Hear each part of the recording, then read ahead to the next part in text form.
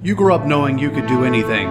As a soldier in the U.S. Army, you'll test your limits and feel the pride of doing things you never thought possible. With guaranteed training in one of more than 150 career fields, up to $40,000 cash enlistment bonus, you'll earn a steady paycheck, get money for college, and gain valuable experience while you learn how to be a valued team leader. To find out more, call your local Army recruiter or visit us at GoArmy.com. There's strong, and then there's Army Strong. You're listening to From the Cheap Seats with Chris DeLambert and Brandon Atkins. You may not like your seats, but you'll love the show.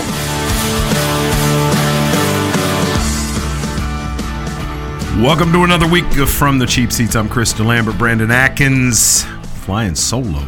Yo. Yeah, this is like the first time in forever that it really is the show's namesake.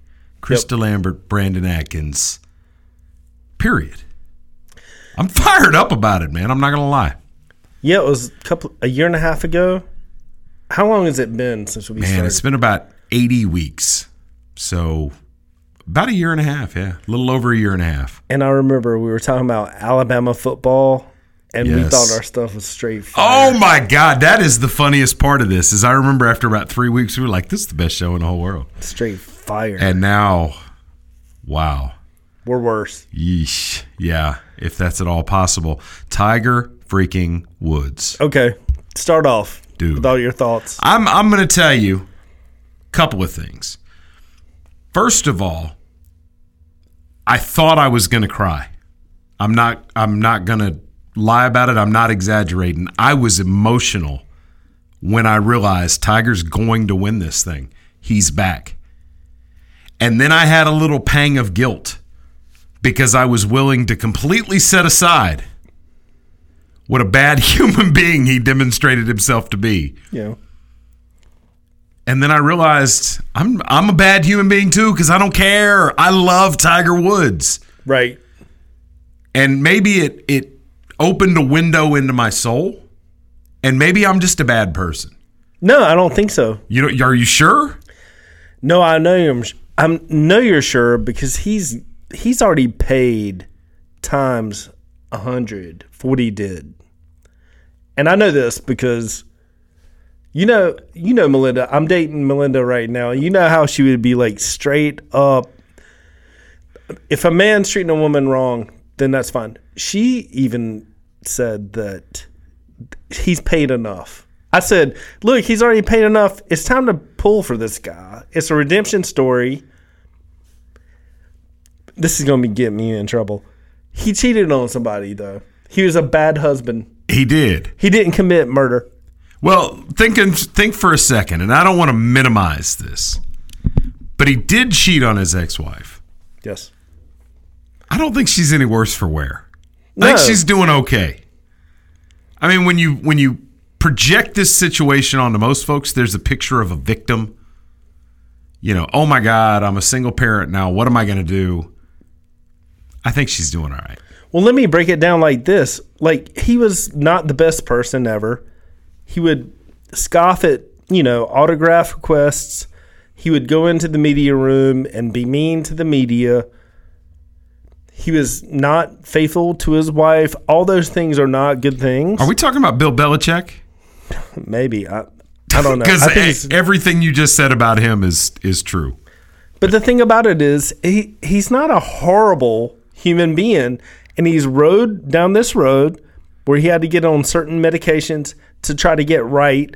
He thought he was in California when he was in Florida one time, which is bad. But the problem, the thing is that, like, all the haters, get over it, man. You're witnessing greatness right now. Once in a lifetime. And have you ever seen a gallery like the one Never. It reminded, I was trying to, like, come up with comparisons, and I had nothing. I mean, you're talking about sheer euphoria. Everybody there, not a dissenter among them. Everybody pulling for Tiger Woods. Justin Rose comes off after having won the FedEx Championship and apologized laughingly because he's like, I'm $10 million in the bank now. but said, I'm sorry, and recognized everybody in this joint wants Tiger to win. I walked up to it. You know, this is America. You can't get 3 people to agree on anything. America. There is a pretty good chance that before the end of the day, you and I will disagree strongly about something. I'm kind of counting on it. Probably. I walked up to a group of about 7 guys that I know, and they know what I do. They know how much I love Tiger, and that was the first thing. Tiger! And I said, man, Justin Rose just won the FedEx Championship and nobody cares. And out of this group of now 8 of us, one guy was like, God, I hate Tiger. And everybody looked at him like, what'd you just say? To get 7 out of 8 people to agree in America. Yeah. And I think that's indicative of what you see everywhere. You're talking about your girlfriend. My wife was like, oh my God, this is happening. You know, and she's as militant and as vigilant as anything when it comes to, you know, how women ought to be treated, women's rights and all the rest of that. I think he has paid his debt. When was Like his you last said. major? His last major? Yeah. I don't know. His last tournament win was 6.5 years ago. Okay, 6.5 years of torture. It's not enough. All those people who like have it out for Tiger and, you know, holding up the fort for like Nicholas. I hope he gets Nicholas. So do I. I really do. And he's already paid for all that. So just whatever all of us have made mistakes that just haven't been on that stage. And none of us are as talented as Tiger. So just get over it and enjoy what a good golfer he is. Well, it would also have been easy if he'd have just packed it in and said, you know what, all this going on, which obviously got in his head, and then to compound it with serious injury. We're in absolutely uncharted territory. His spine is fused. Right. I've gotten up wrong out of bed some days and been like, I can't swing golf club This today. morning. Yeah, This morning. No way could I be expected to swing a golf club because I slept wrong last night. This guy's spine has been fused. Can I say one thing? You know, Say everybody's trying to say, you know, is Tiger back? He looked back. Yeah. I'm not talking about his game. Don't take your hat off, Tiger. No, you keep the hat on, brother. But his physique and how he swings the club and how good he looks is back. Like he looks like if you like took that picture of him this past weekend and, you know, said it was from 2000 and I don't know 3, you would think, yeah, that's him of old. Until he took his hat off. Yeah, but hey, man, that's going to happen to all of us. It's happening to me right now. But McIlroy, who's like, I guess, well-liked and stuff like that, he was the very first one that says no one's afraid of Tiger anymore. He came out publicly and said, we're not afraid of Tiger anymore. Someone looked afraid of Tiger when they were paired with him, and somebody made it a point to run away from the gallery. Tiger now has a home. If he's in contention, he's going to have a home field advantage from here on out because everyone in the golf community is going to be pulling for him. Would you agree? Absolutely. I think I will be interested to see going into next season how long this lingers. You know, it's kind of like the Triple Crown in horse racing. Yeah, everybody was about it. We got to have a Triple Crown winner. Yeah. We got to have a Triple Crown winner. We went a million years. We got one, and it was like, all right, we hate horse racing again. Yes. Yep. You're right about that. But And I think so who knows? Maybe because of how close he is to breaking such amazing records, maybe it carries over and it continues to propel the ratings of golf. I kind of think that it will, but I wouldn't be shocked if the lay people out there who ordinarily don't tune in just kind of are like, all right, well, Tiger did his thing. I saw that. Let's get on back. Think about Mark McGwire and Sammy Sosa during the chase to 61. Has baseball ever been more popular in your lifetime? no. And then once they got there, it was like, oh, okay. Well, they got there, and then steroids and all the rest of that. Yeah. But honestly, folks that were pretending at that point that they didn't realize there was something going on, come on. yeah. But to your point, it brought me in the casual baseball fan. I actually started watching Cubs games because my friend's a huge Chicago Cubs fan. Who were you pulling for, McGuire or Sosa? Sosa. Were you? Me too. Yeah. I like Sosa with the chest pump and all the rest of that. The Cubs were more lovable too than the A's or whoever. No, he was playing for St. Louis. Yeah, he was with the Cardinals.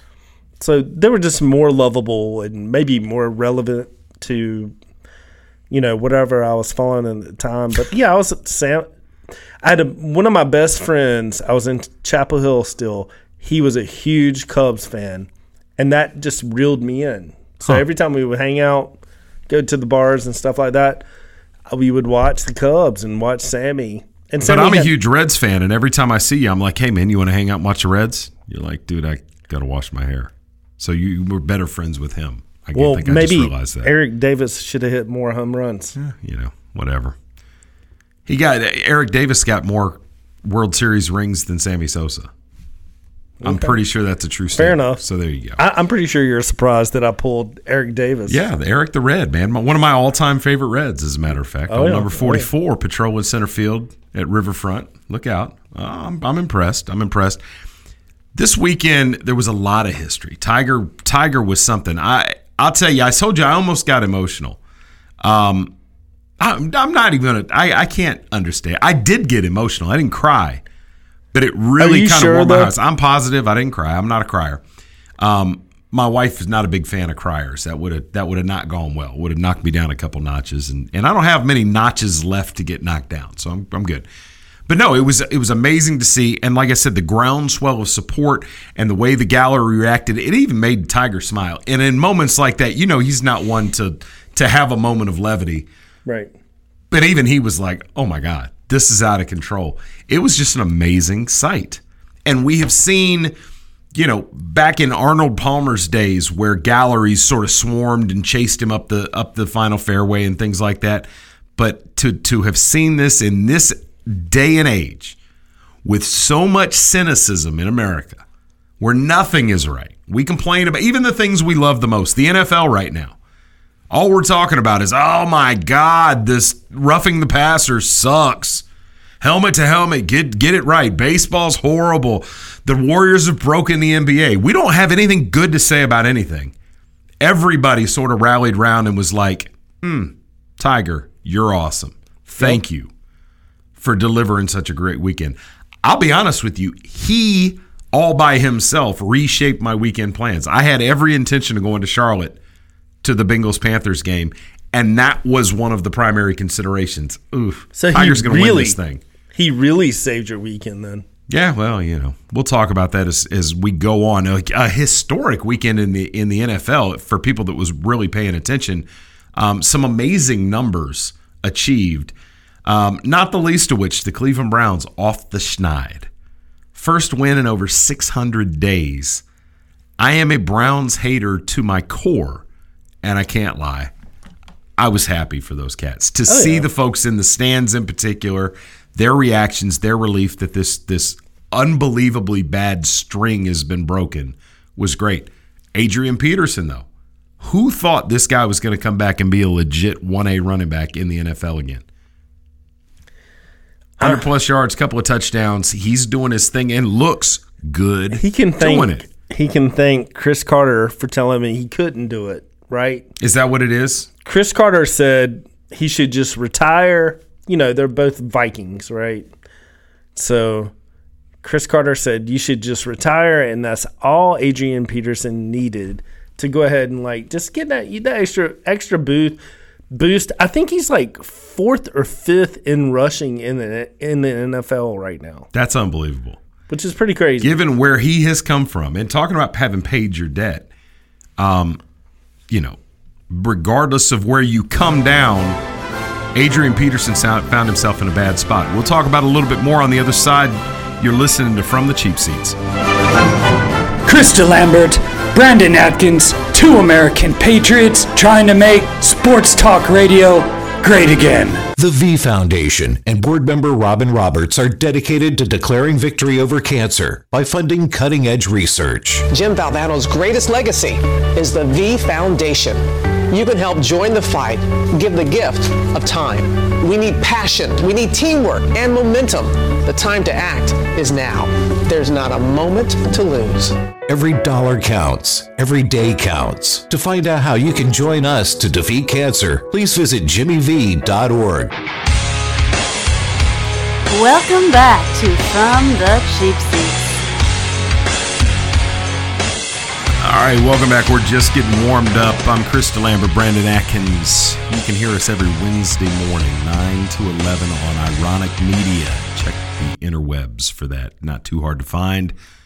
Download the podcast. Check us out anytime. I love when people walk up to me and are like, hey, just saw a new show came out. That's pretty cool. Yeah. Pretty rewarding. And they come in the strangest places as well. It's interesting. I don't know if you recognized our newest addition to the shelving in here. We have a series of shelves that take up the largest wall in studio, and there is plenty of memorabilia up there. And up till today, my favorite piece in here was a championship trophy that is a beer stein from the inaugural Brick City Dodgeball Classic. Brandon and I both had one of those. I'm not even sure which one of ours is still here. It's yours. Okay. I got mine in my bedroom. Well, I pet it every once in a while. I'm like, yes. Mine from the first tournament is here, but joining us today, and if it could speak, I would interview it. And it would say really cool things about me. I have my championship trophy from Brick City Dodgeball Classic Part 3. Oh. So I think that's 2 of them that I own. I think that's more than you, but Yes. I'm just guessing. It is, but we know why. Do you want to talk? Do you want to tell Not on a bit. yourself? Or? Not a bit. Nick Hoffman, you can tell the story. Nick will be the first one to correct you about your version of the story. Next time we see him and have an adult beverage in hand, I will have him unsolicited tell you the story. I don't know, man. So I had some people come to the tournament that I used to work with, and Ken Britton was in my ear. Are you going to be here? Are you going to be on our side? Are you going to be on our side? And I was like, well, I got so many peeps. Maybe you should just take Chris DeLambert. And they begrudgingly just took you. And, of course, y'all won. And I guided them to victory. Along with my buddy, Chris Rodriguez, that I pulled out of the stands, who played in blue jeans and Timberlands, by the way. That's dope. That was dope. So, That's one pretty way good. or the other. You have 2. I'm have eating 1. those W's. Eating them W's. Like That's what I do, baby. Fitzmagic. Fitzmagic, Hold who has on. now been anointed the starting quarterback in Tampa Bay. The new jingle is ooh ooh ooh Fitzmagic. I tell you what, he You almost know. pulled a rabbit out of his hat on Monday Night Football. I turned that game off. Whoa, Yeah, that's not like you. no. I was a lot of studying, a lot of things going on. I couldn't take it. I was like, oh, I can't watch the Steelers run through these guys any worse than they are already. And wake up this morning to find out that, oh, Fitzmagic almost pulled a rabbit out of his hat. That Steelers defense is atrocious. It's not good. It's not like the linebackers of old. Now, they're missing impact players on that defense, period. Whether it's in the secondary. You know, we grew accustomed to Troy Polamalu out there for years. But they always had the big-time names, the big scary pass rushers coming off the edge. And it's just not the same thing. T.J. Watt and Bud Dupree, not bad ball players, but they're not difference makers. Fitzmagic had 2 tipped balls. Otherwise, Tampa Bay Yes. would have won that game. Yep. And on top of that, the Steelers' defense can still go east-west. If you want to know how to beat the Steelers, if they have a poor pass rush and you can get to Big Ben, do that. That's a no-brainer. But they can only run the ball north-south. East-west, they seem to have a hard time. I don't know. I mean, it's... Are we talking about on offense or defense? You I'm just sorry. lost me completely. I'm sorry. I was not very clear right there. When they're trying to defend, if you run north-south on the Steelers, you can penetrate their defense. Well, that's by virtue if of you that go 3-4. east-west, you have a hard time. Well, yeah. I mean, from sideline to sideline, Pittsburgh's still got speed out there. But up the middle, the inside linebackers are not what they once were. And they've got issues at the safety in particular. Earl Thomas is looking for a new home. Earl Thomas would be a perfect fit in Pittsburgh. Le'Veon Bell would be a perfect fit with Russell Wilson out in Seattle. Why is it so difficult for teams like that to look across at one another and say, hey, this would be a perfect match? Made in heaven even. What do you think? I don't know. I mean, I'm not in the habit of doing any favors for anybody from Pittsburgh, but Steelers, Lev Bell, the best you can hope for is you're going to get him for 5 or 6 games at the end of the season and a possible playoff run if you guys are there. well, I think that's the point. Is like, are you going to rent them for like a couple of, 5 or 6? Well, both these guys are in contract years and one out of what they're in. But one's like at the very beginning of the prime of his career, and the other one's not. Le'Veon Bell, Dude, bro. what running back in the league other than Adrian Peterson is older than about 27 or 28? The shelf life on these guys is nothing. All right. And so Bell has already missed significant time twice. Le'Veon Bell is doing the right thing from an injury standpoint. He is not the most durable of backs. If Le'Veon Bell had played against Tampa Bay on the Monday Night Football game, that would have been a blowout. He does so many. Look, I mean, I watch Antonio Brown super close because I have him on my fantasy team, right? They create space for each other. Collins is not the answer. He's pretty. I mean, once he picks a direction, he's going there. Le'Veon Bell takes his patience. He takes time when he's going to run the ball. That is very rare. And he's what? Is he 25, 26? Nobody's ever employed the technique that he does running the football. There's never been a more patient back in the history of football. However, what you just said is interesting because last year he held out the entire camp, showed up basically the day before the regular season, and came out and for the first month of the season was horrible. I don't know why suddenly the Pittsburgh Steelers expect that he can come back at week 9 or 10, and he has to be back before week 11 or he doesn't get paid at all, doesn't accrue a year of service, and does not reach free agency. So he'll be back. But at the end of the season, we've already seen how this plays out. It's going to take him a month to get back right. So by then, you're looking at a couple games left in the regular season and into the playoffs. If the Steelers can lock down a playoff spot without him, then you've got fresh legs and it's a great situation. Pittsburgh is not the world beaters that they've been in the past. They can score with just about anybody, but they're going to give up yardage to everybody they play. Right. So they're in a precarious spot. You give me Earl Thomas for the next 13 weeks, that defense is markedly better. And Pittsburgh's already showed they could score. I mean, they get beat by Kansas City, but they go out and put 37 points up. They put 30 up last night on an okay Tampa Bay defense. 30 in the first half, as a matter of fact. So Pittsburgh can already score whether Le'Veon Bell's in there or not. Anybody that thinks James Conner is going to fill the void left by Le'Veon Bell is just delusional. However, that offense with Conner in it, still pretty doggone good. That defense, whether Lev Bell shows up or not, still sucks. And McDonald, that tight end. Dude, Vance McDonald, I don't think you've seen it. It just broke. But Chris Conte, who received one of the sickest stiff arms that you'll ever see, he's on IR. I bet. He came into the game with a knee injury. On that play or very close to it, aggravated the knee injury, out for the year. And that story, no matter what, that story is always going to be that Vance McDonald stiff-armed him onto the IR. That is a replay you will see for the next 20 years. And people are going to remember, Chris Conte went on IR after that. That was pretty nasty. Oh, man. And it happened right on the Pittsburgh bench. So they were like, oh, and I would tell people not to get too crazy. They still have Jesse James. And if you remember, preseason Jeremy Shockey gave a very similar, like, pancake stiff arm let's not go crazy, but that dude is pretty nice. Well, I mean, Vance McDonald's been in the league for a dozen years. I mean, he's been a journeyman tight end, doing his thing. That gets to be the defining moment of his career, though. First of all, he's probably never going to have, probably never has, never will have another 75-yard touchdown. But in the midst of that, to deliver a shot like that in prime time with the entire country watching, and then Conti just compounds it by sort of sitting there on the ground watching Vance McDonald go down and score. It's beautiful. And in the sidelines, jumping up and down. Yes. And I was watching at home.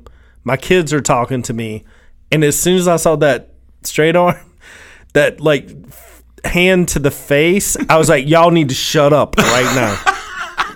I need to watch all the replays of this. Y'all need to shut up. And I guess that leads us to the physicality of the game. Do you want to talk about this at all? I mean, I know it's played, but when you got, what was it, Gerald McCoy, who during the hit on Roethlisberger, he said, "I'm sorry," during the hit. Have we gotten to this point where you're like saying, "Hey, Kristen Lambert, I'm sorry I'm about to do this to you," but you're apologizing as you're doing it? The where we are moving very quickly, the last thing left for these defensive coaches to do is going to be to have these defensive linemen not sack the quarterback, which is bizarre, and I'll elaborate on the other side. You're listening to From the Cheap Seats. You're listening to Krista Lambert and Brandon Adkins on From the Cheap Seats, a production of Cheap Seats Radio.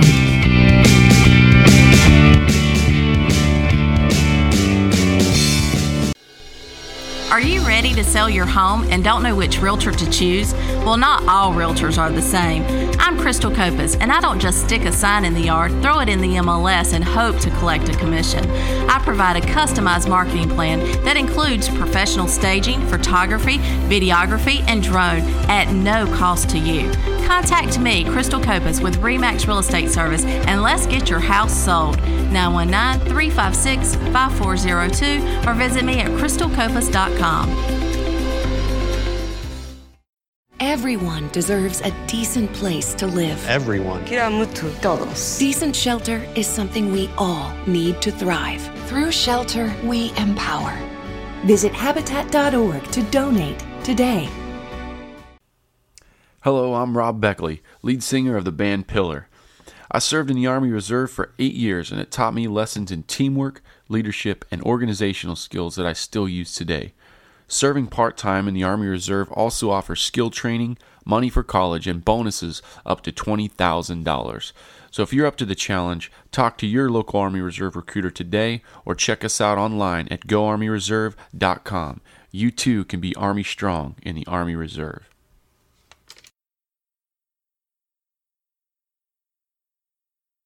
You know what really gets a party started? Indoor baseball.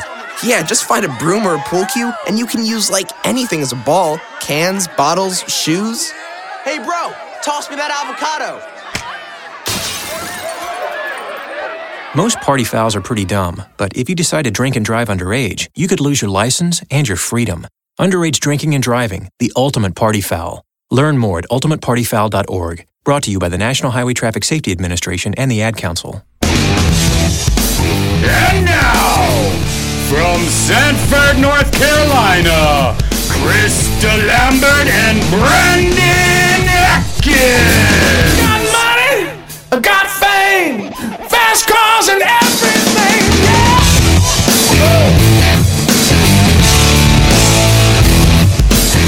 I wanna dance, I gotta sing, rock, soul, blues, sing anything. All right, welcome back to From the Cheap Seats. Krista Lambert, Brandon Atkins here, talking about a historic weekend in sports and in the NFL. And I want to ask you a question.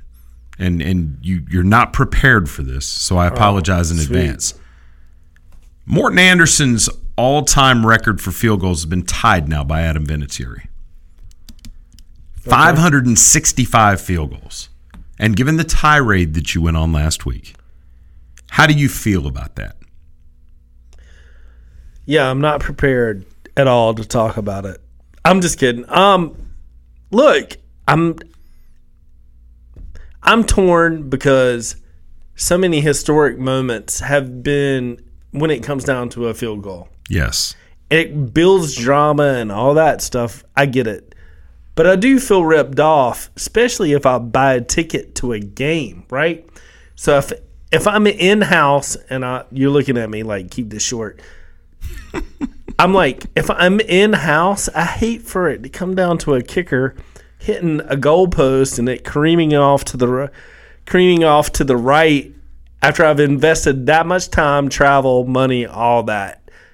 But I get what you're saying. I get where you're setting me up and about to go. No, I do wonder, and there is some irony here, given that you proposed last week that we eliminate kickers from football altogether. We're never going to agree on that. I didn't really say that. I said end-of-game field goals. Got it. I had more people ask me over the course of last week, well, what about this? And everybody had an idea for how to fix overtime. It was interesting. Some of them, just want to play alternating series, sort of like they do in college football. And the folks that did propose that, I told them, you're messing with stats. Well, don't count those stats. Well, okay, so you're pretending it didn't happen. That's the interesting piece of that. I'm not saying it's not the answer. I know that the system we have now, shortened to 10 minutes, is dumb, and it doesn't work. It's not going to work. It won't last long. We did make it through week 3 without a tie. We didn't manage to get through week 1 or week 2. I still stand by, though.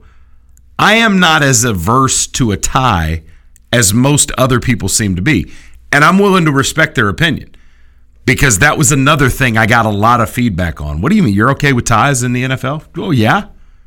And my way of looking at it is that, you've got a whole bunch of teams. Generally in the league, you're going to have one team that's 14-2, 13-3, and then you've got a bunch of 10-6 and 9-7 teams that are all lumped together, and somebody ends up getting into the playoffs based on a tiebreaker. What better tiebreaker to separate the teams that go and those that don't are the teams that got to win rather than winding up with a tie? I feel you. You're a Bengals fan, big time, right? Mm-hmm. But you watch almost every, in some way, you might TiVo it or whatever it's called now. You watch all the games, right? I do. I see there's not very many weekends go by in the NFL where I don't see at least a little bit of every game. Okay, so what if you only watch one team?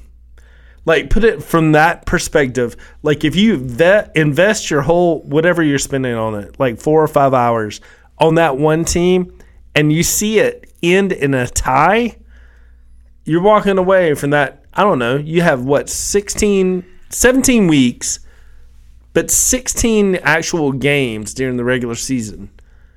And you're like, all right, well, I spent my whole Sunday watching this, and it's a tie. Well, it's funny you say that because I watch the Bengals religiously. My whole Sunday is planned around when the Bengals are on.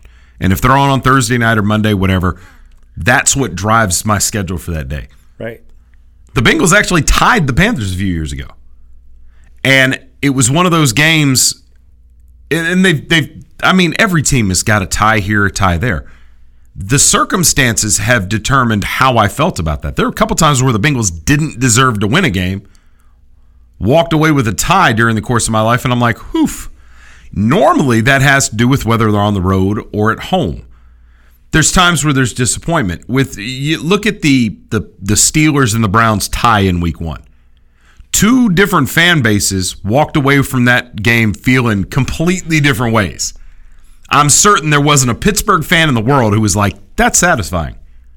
Cleveland Browns fans on the other time are like, oh my God, the big bad Pittsburgh Steelers didn't beat us. Now, did they have a parade? No.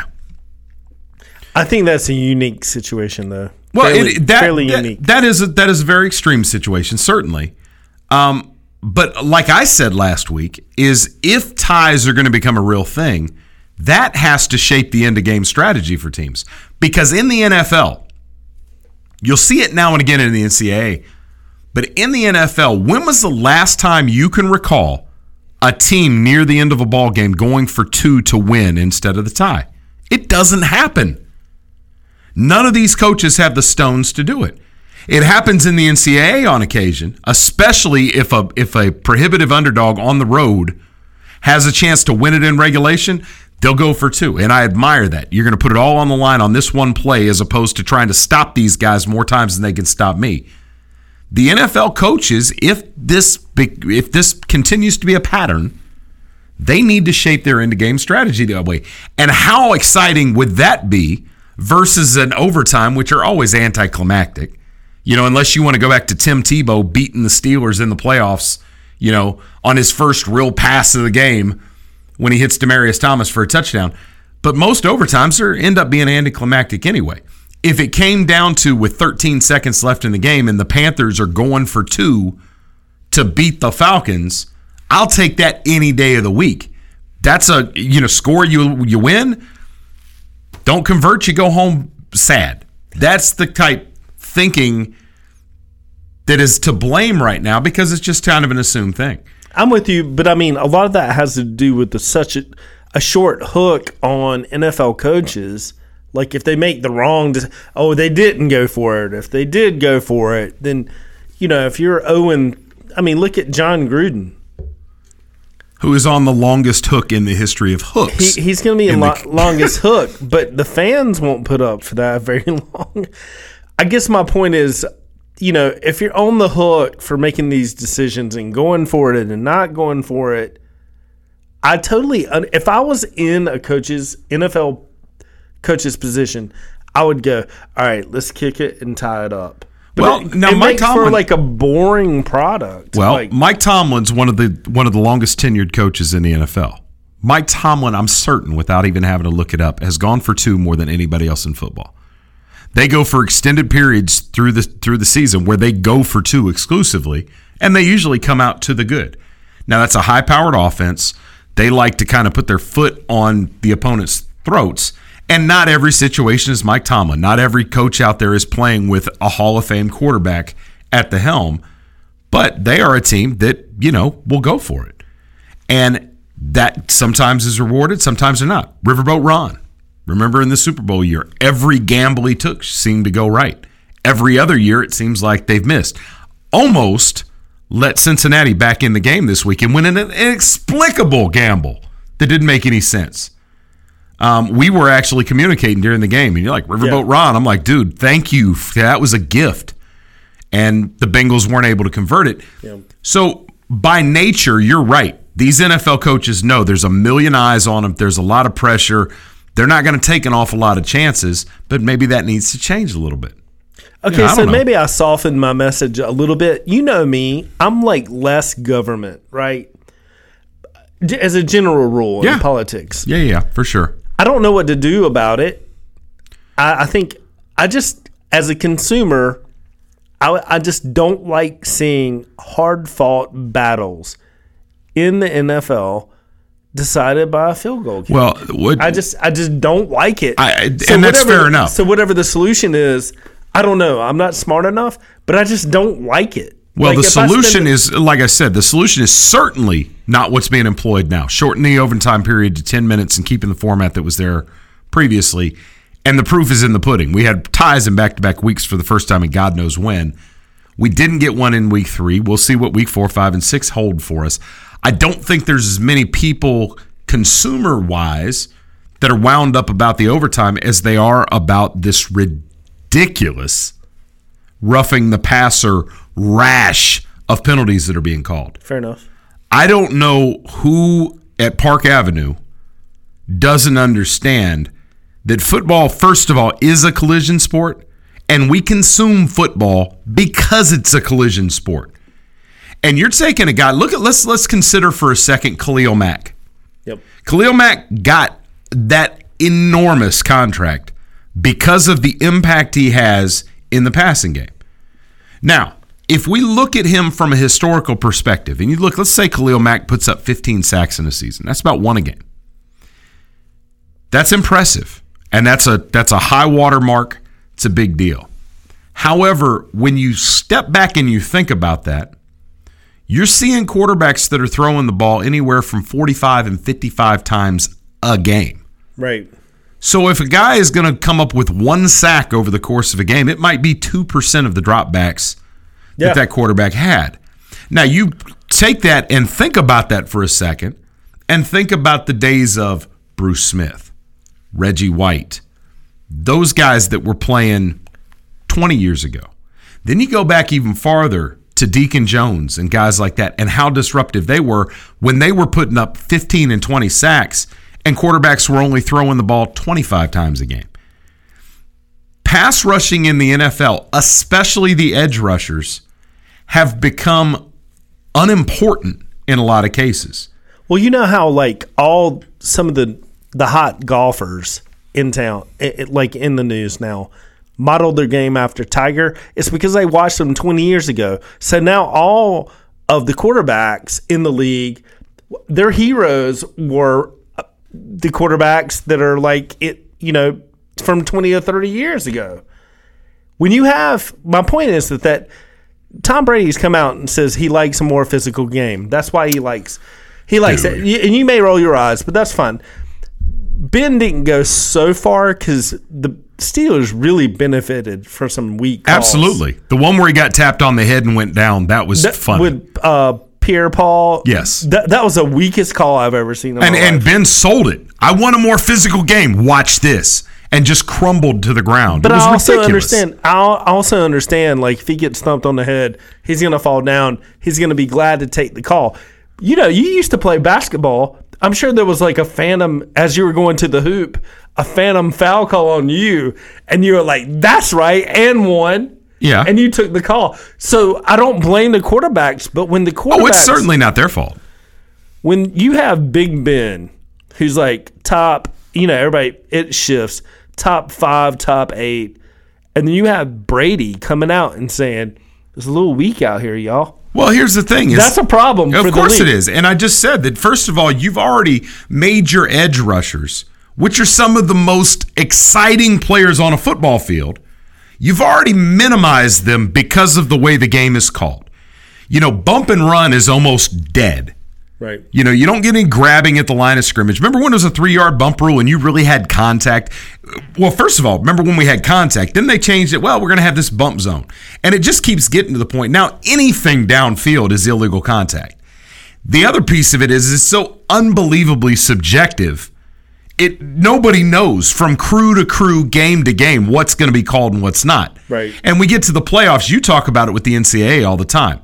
You get to the playoffs, and there's just no telling how the games are going to be called. And you have a team like Seattle that's all right during the preseason, and then they get into the playoffs, and they let them play, quote unquote, and now all of a sudden they're unbeatable. Same thing happened with New England years ago. Indianapolis would be the best team in the league during the regular season. They'd get into the playoffs, run up against the Patriots, and Marvin Harrison and crew would get mugged and face coverage like they'd never seen all year, and it changed the game. Well, now... I got more on that. We'll finish that up and get to the rest of the NFL. You're listening to From the Cheap Seats. Check us out on social media at Cheap Seat Radio. Krista Lambert and Brandon Atkins always help me with my draft picks, but I sure wish they would stop hanging out with Zeke Elliott.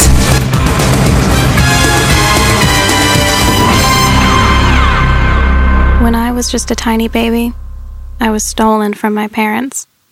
I was imprisoned in a cramped cage and was touched and photographed completely against my will, solely for somebody's profit. Then I started to grow bigger, and they locked me away for life.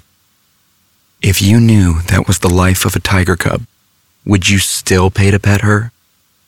Learn how they're exploited through petting and photo ops at cubabuse.com. My name is Bobby. I'm a veteran and lost my leg to a roadside bomb. My victory was going from a wheelchair to becoming a weightlifting champion.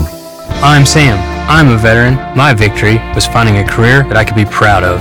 At DAV, we're on a mission, helping veterans of all generations get the benefits they've earned.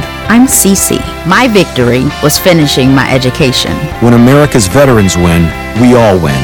Help us support more victories for veterans. Go to DAV.org.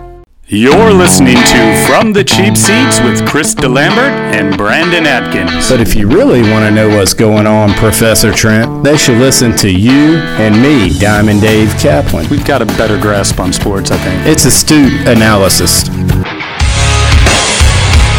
Welcome back to From the Cheap Seats. All right, welcome back as we wrap up the first hour. I'm Chris DeLambert.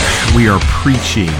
Brandon Atkins is is in the choir, and I'm turned around at the pulpit right now, I think is what's going on. We were talking about pass rushers and how pass rushers have been mitigated. How many plays on a football field are more exciting than Von Miller beating his tackle, making his way into the backfield, and flying and demolishing a quarterback? How many things are more exciting than that? Well, and to your earlier point, and I feel bad for Clay Matthews. Clay's a marked man at this point. To your point earlier, you said there was a certain amount of snaps during the game, and you actually get close to the quarterback maybe twice of those snaps. Yeah, I mean, if as you've a got defender, if you're averaging more than 2 hurries a game as a defender, you're an elite pass rusher. So, with that said, you're asking them in a fraction of a second to make a decision. And not only just on a tackle, but how to land on a legit sack. Like, and, you know, I feel bad for the refs because, like, they're looking, and I'd like to go to the catch after this because there's catches being made as people are bobbling balls out of the field of play this year that would have never been counted over the last 5 or 6 years. But if we can get to it, I'll get back to you. But the refs like things in writing because if they don't get it specifically in writing about how the play is supposed to be called, that makes them look bad. So they're like overcalling. Like there's already 33 roughing the passing calls this year. That's the stat I heard this morning. Last year, by week 3, it was 16. So it's doubled, more than doubled. And what are the refs supposed to do? Like, you know, if you have one of your star quarterbacks throw their hands up, then you got to call. It's just like the Roethlisberger, the Pierre-Paul, what do you call that? A helmet, indirect helmet slap? Yeah, I mean, he reached up over his lineman in an attempt to swat the pass, and his fingers came down on the helmet, and it's 15 and Ben yards. Collapses. And it's 15 yards, and it changes games. Those calls are huge. Yeah. You're talking about, in some cases, being more valuable than a turnover. Those are momentum swings. They're huge plays in the game because invariably on those, it's an incomplete pass, and you're talking about, well, the incomplete pass, but we're going to go ahead and mark it off 15 yards, first down. They're game-changing plays, and I'm not going to put it on the referees because the referees are taking their guidance from Park Avenue. They're doing Avenue. whatever they can. The NFL is driving this train, and it's the owners behind this. The owners are looking at it and like, well, we're spending $25 million on these guys. We got to keep them upright. Well, guess what, guys? Jimmy Garoppolo goes out and is lost for the season. Nobody touched him. It's a man's game. And you're talking about Clay Matthews. Don't hit him so hard and propel yourself and land on top of him. Tell him that when he's trying to bring down Cam Newton, who's 245 and built like a brick poop house. Take down, but you're talking about Ben Roethlisberger. Ben Roethlisberger is nearly 270 pounds. And don't land on him. Yeah, don't land on him with all your body weight. But also get with the people who are, first of all, if we can get to it, Monday Night Football is kind of cool. They did a commercial-free halftime. If we get to it, I'd like to talk about that too.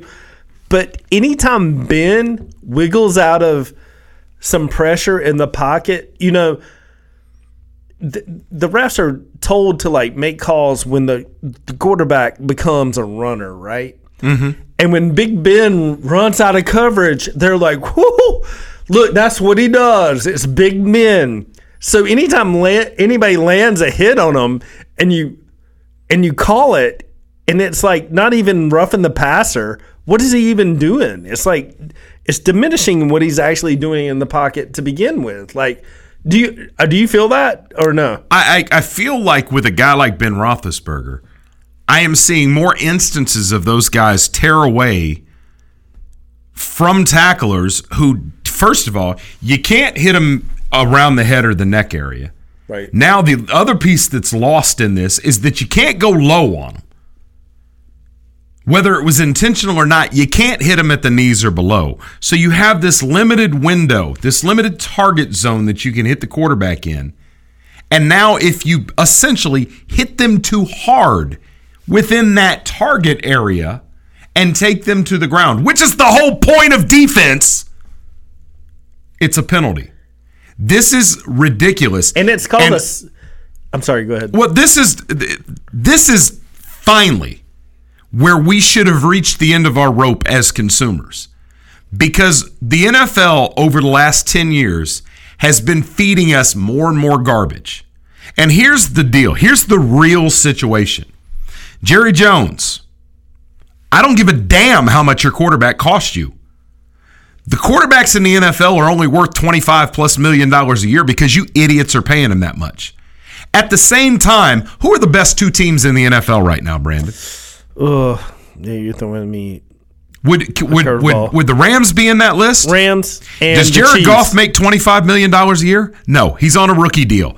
The Chiefs. Pat Mahomes on a rookie deal. Yeah. That's why these teams are able to build, because they've only got a handful of millions of dollars dumped into their quarterback, and they can go get premium players to put around them. Yeah. At some point, they have to make a business decision, but that business decision does not have to be that we're going to give them Aaron Rodgers type money. Nobody made the Detroit Lions make Matt Stafford the highest paid player in the league a couple years ago. How's that working out for you? And then let's reset that and roll it back just a little bit more. Let's look at all of these first and second and third year quarterbacks that are in the NFL. Carson Wentz, Patrick and Jared Goff from 3 years ago. Right now, arguably two of the best quarterbacks in football. Wentz is making his comeback, doing his thing. Goff is playing out of his mind. You look back 2 years ago and that draft class. Let's look who's doing well so far. Obviously, number one in that class is Pat Mahomes. Deshaun Watson last year had a hell of a run. Then you've got a guy like, say, Mitch Trubisky. How's Trubisky working out? Not good. What is Trubisky surrounded by? Nothing that any of those other quarterbacks I just said have. He's playing behind a less than solid offensive line and doesn't have difference makers in the passing game. Look at these rookie quarterbacks that are in the league right now. I can tell you right now that if the Jets don't get help for Sam Darnold's going to fail miserably. Right. If Josh Allen doesn't get some help around him, when your best receiver is Kelvin Benjamin, you do not have a great receiving core. Name for me another receiver on the Buffalo Bills, and I know who you're going to say, and only because he's from the state of North Carolina. Andre Reed. No, I thought you would remember that Zay Jones is out there. Yeah, East Carolina. But my point is Carolina that project. Kelvin Benjamin is your number one option in the passing game. Josh Allen is not in a position to succeed. Had a great game this weekend. Shocked the world and beat Minnesota. It's not sustainable. Just like Sam Darnold putting it on Detroit in week 1, not sustainable. There's not enough weapons around him. There's not enough tools at his disposal. Pat Mahomes is a physically gifted athlete, but he's not head and shoulders and light years above all the rest of these guys that we said. But when you look at the weapons, good Lord. Yeah, I'm with you. And if he tries that stuff that he tried this past weekend, bro, you going to get hurt. That little S route that they were joking about, you running away from the defense, it's only going to take a couple of, and I'm big Pat Mahomes, right? You are. You do that, you try that a couple of times, they're going to see the tape on that, and somebody's going to lay a big time hit on you. And you're not huge. Quarterbacks that are mobile in the NFL, but not big men, do not have staying power. See Michael Vick. Even Aaron Rodgers, for as great as he has been banged up. Well, and to your point, look at how much they paid Aaron Rodgers. To your point, they can't pay anybody else. Well, and Aaron Rodgers is still pissed off that Jordy Nelson left as a free agent, got out of there because the Green Bay wouldn't pay him. Dude, how about you cough up some of that cheese? You don't have enough State Farm money? And at the end of the day, if you really look at it, Peyton Manning never gave up a ton of money. No, sir. Tom Brady did. Yeah, he has. Look at the success of that franchise having probably arguably, or not arguably, the best quarterback of all time. And had him at a cut rate. At a cut rate. And he did everything. He's basically broken every record, had a good team. Now I feel like that's coming to an end But how many quarterbacks have said, nah, I mean, I'm good? Not many. Not everybody has a Giselle, bro. I mean, you're good looking, and she makes like, I don't know, 100 times more than you do. But the problem is that not everybody in the league thinks like you do, especially if you're willing to pay, to your point, the quarterback all this cheese. And Aaron Rodgers, his injury that just happened is a product of him taking all that cheddar and not getting some people around him that can protect him. Agreed. And not getting the receivers. I mean, Cobb, they'd be almost winless without Cobb running it back for like 75 yards. All right, we will finish that thought on the other side. Still more NFL talk, and I want to talk about Jimmy Butler. You're listening to Krista Lambert and Brandon Adkins on From the Cheap Seats, a production of Cheap Seats Radio.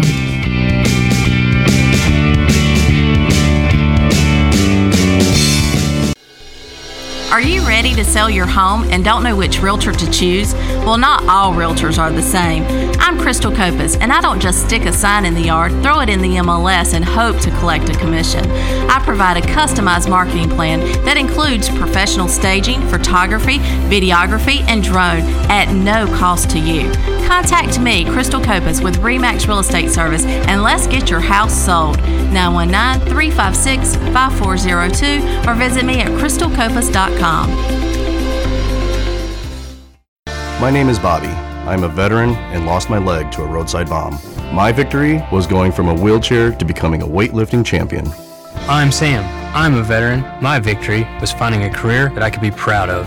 At DAV, we're on a mission, helping veterans of all generations get the benefits they've earned. I'm Cece. My victory was finishing my education. When America's veterans win, we all win. Help us support more victories for veterans. Go to DAV.org. I'm Chris DeLambert. I'm Brandon Atkins. I'm Professor Trent Nichols. Coming to you from the cheap seats.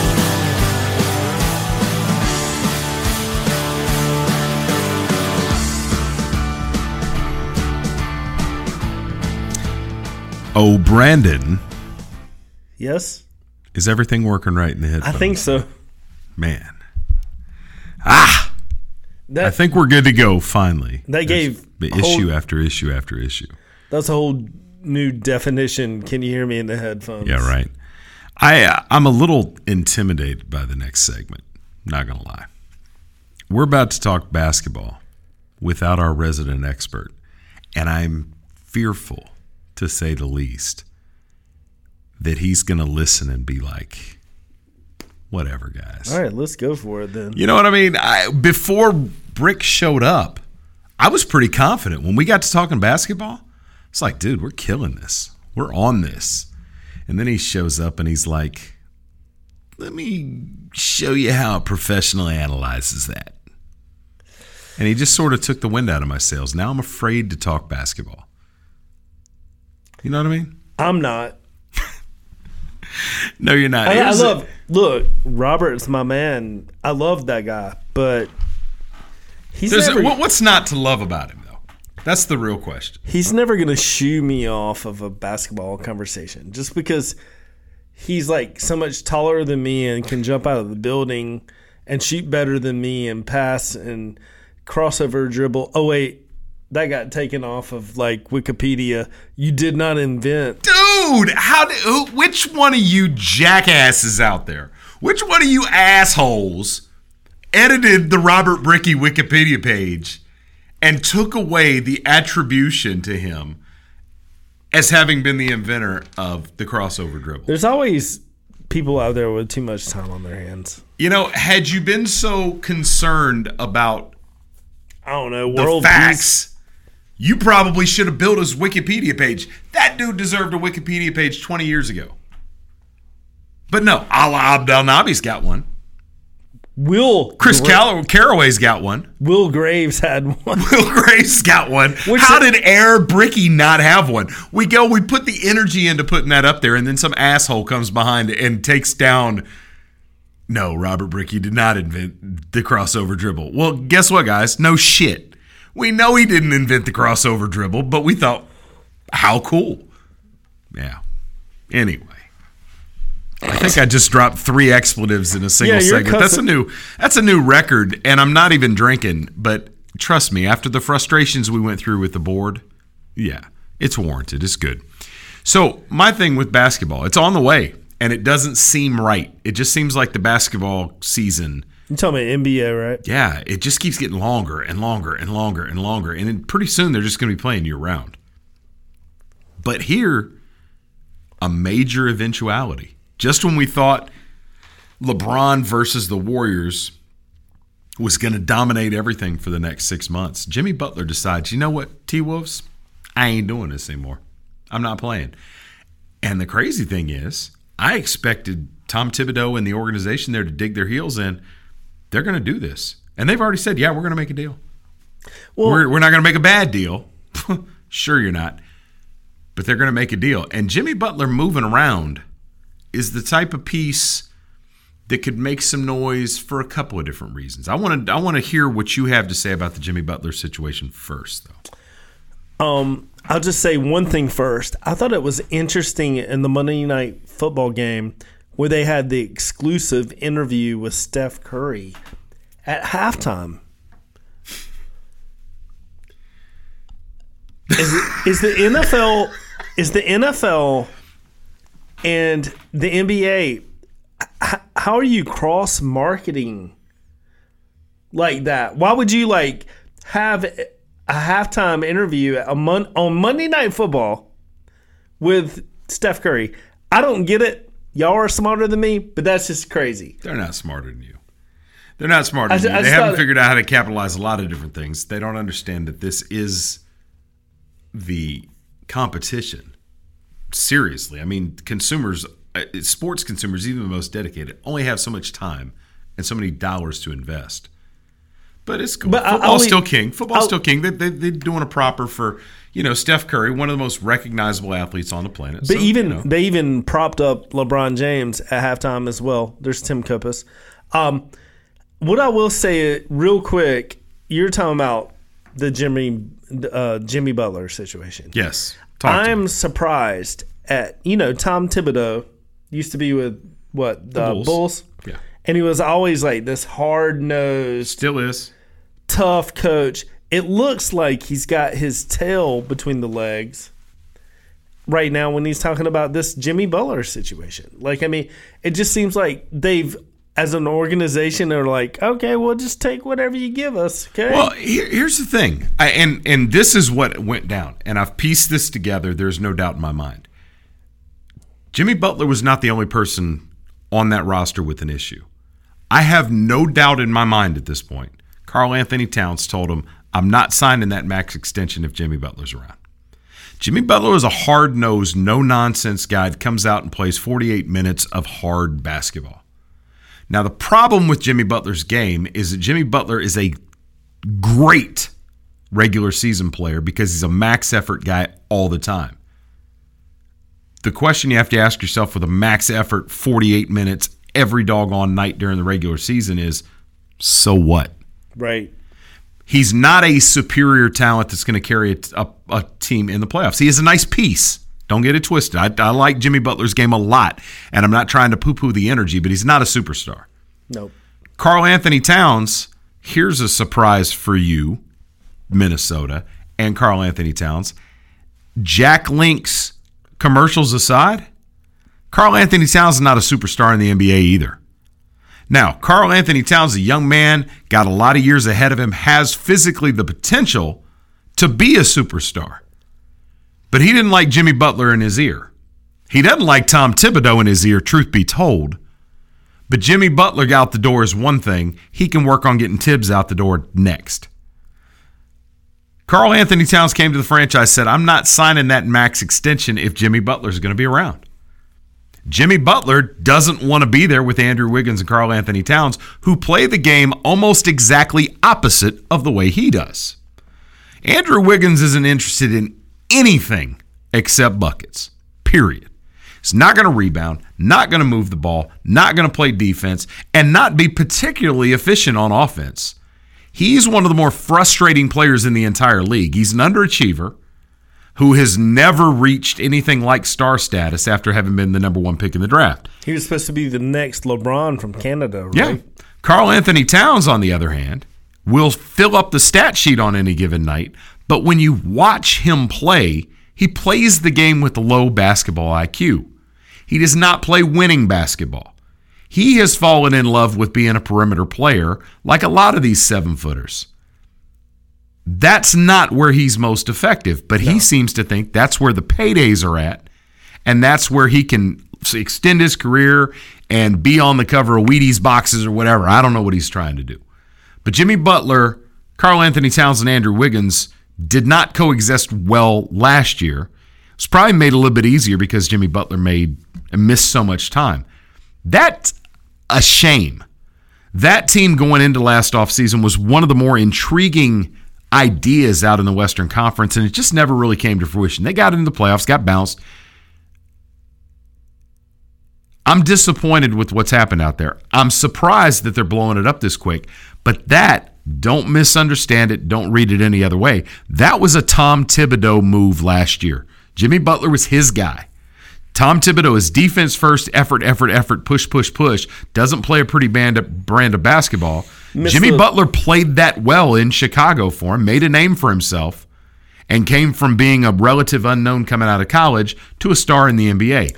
And Thibodeau's missed the playoffs for the last 2 out of 3 years. Yeah. So he's pot committed on Butler. I get it. Yep. But, have you ever been around a really good player that holds you, accountable that you didn't want to play with? Well, a lot of people have. I have, certainly. LeBron James is that guy too. And it's interesting that in the same breath Jimmy Butler said he wanted to be traded, made it clear that he did not want to go be with LeBron. Here's what I've been trying to tell people on Twitter. No. Here's the real deal. This is what's for real. There's a reason he asked to go to a big market, and it's not necessarily because he's a big market guy. The guy that he wants to play basketball with next year is Kyrie. Has made it perfectly clear he's not sticking around Boston. Kyrie wants to go be captain of the ship someplace else. He and Jimmy Butler want to play basketball together. There are a limited number of places they can go and both get max deals. The 3 teams that they threw out there were not teams Jimmy Butler asked to go to. They were not teams that could just afford him. They were teams that could, in theory, afford he and Kyrie. That's what's driving this train. New York, Brooklyn, and the Clippers are the 3 places he has to go. Whether or not he gets accommodated is a whole nother issue. I've been predicting for 6 months Kyrie and Jimmy Butler were going to end up in Brooklyn together. Brooklyn could bring them and probably another max deal too next year. Could that be Kawhi? I don't know. Could it be Durant? I don't know. There's some options. But if you take that collection of talent and put them in one place at one time, that's transformative. Kyrie cannot win if he's got a ton of money, like the max deal or whatever you want to call it. He cannot win having another player that's below him. He's proven that. LeBron came in, won a championship. Let me put it to you this way, Chris. We have a radio show, right? We do. We love each other, right? We do. ESPN calls you. Yep. We can afford you, Chris, but not Brandon. We're good boys. We're good like that, right? Yep. We can afford you, Kristen Lambert. When am I going to be happy with your answer with that to ESPN? I love you, dog. I love you, but it's been real. And I'll do everything I can to try to make it happen. I'm bringing Trent and Brandon and Schlep Rock and Brick and everybody. But in the end, if they're like, dog, we only got room for you, I'd have to take the deal. And so that's why I feel like this is bound for failure, because you got 2 boys trying to play, and they're not even that good. Hold on. Let me back it up. Kyrie is good, but he's like a below the rim player. And how long can that last in this league, being the guy? It can't last that long. And Jimmy Butler, you and I have talked about for this, I don't know, over a year. He's not that dude. He's just not. No. He's not a superstar. He's like a probably second tier, teetering on third tier guy in the league in my eyes. I don't know. Okay, when we talk about tiers, I'm gonna put it like this. every year you have 15 All-NBA players. I think Butler is probably in that 16 to 25 range. I don't think there is a time in the last couple of years where he was All-NBA caliber when you look at it in a vacuum. Right. Kyrie is playing the worst position possible to be competing to be an All-NBA guy because we're absolutely loaded right now with point guards. And you're right, Kyrie is a below-the-rim player. Kyrie's an astute observer. He gets what's going on. What you just said is the reason he wants to go into the type of situation he's looking for. You just said Kyrie can't do it without a guy like LeBron driving the train. Kyrie has heard that, and Kyrie wants to show the world, oh, yes, I can. Watch me go do this. Whether it's going to work out or not, I don't know. I'll tell you what right now, if Kyrie and Jimmy Butler go to the Knicks and join Porzingis, or if they go to Brooklyn and have Kawhi join them, I'd pay to watch that team. I would too, but Kyrie's still going to be saying the earth is flat, and he's going to be saying that he's the man. He's not the man. He's a great point guard, not the man. Get your tinfoil hats out, folks. We'll see you on the other side. I'm Chris Lambert. This is Brandon Atkins. You're listening to From the Cheap Seats from Sanford, North Carolina. I was stolen from my parents. I was imprisoned in a cramped cage and was touched and photographed completely against my will, solely for somebody's profit. Then I started to grow bigger, and they locked me away for life. If you knew that was the life of a tiger cub, would you still pay to pet her? Learn how they're exploited through petting and photo ops at cubabuse.com. Hey Clarice, can we please put on the new Justin Bieber album? Hold on, Dad will be mad if we don't listen to From the Cheap Seats. Welcome back to From the Cheap Seats.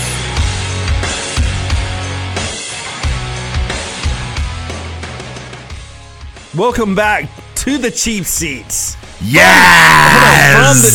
From the Cheap Seats.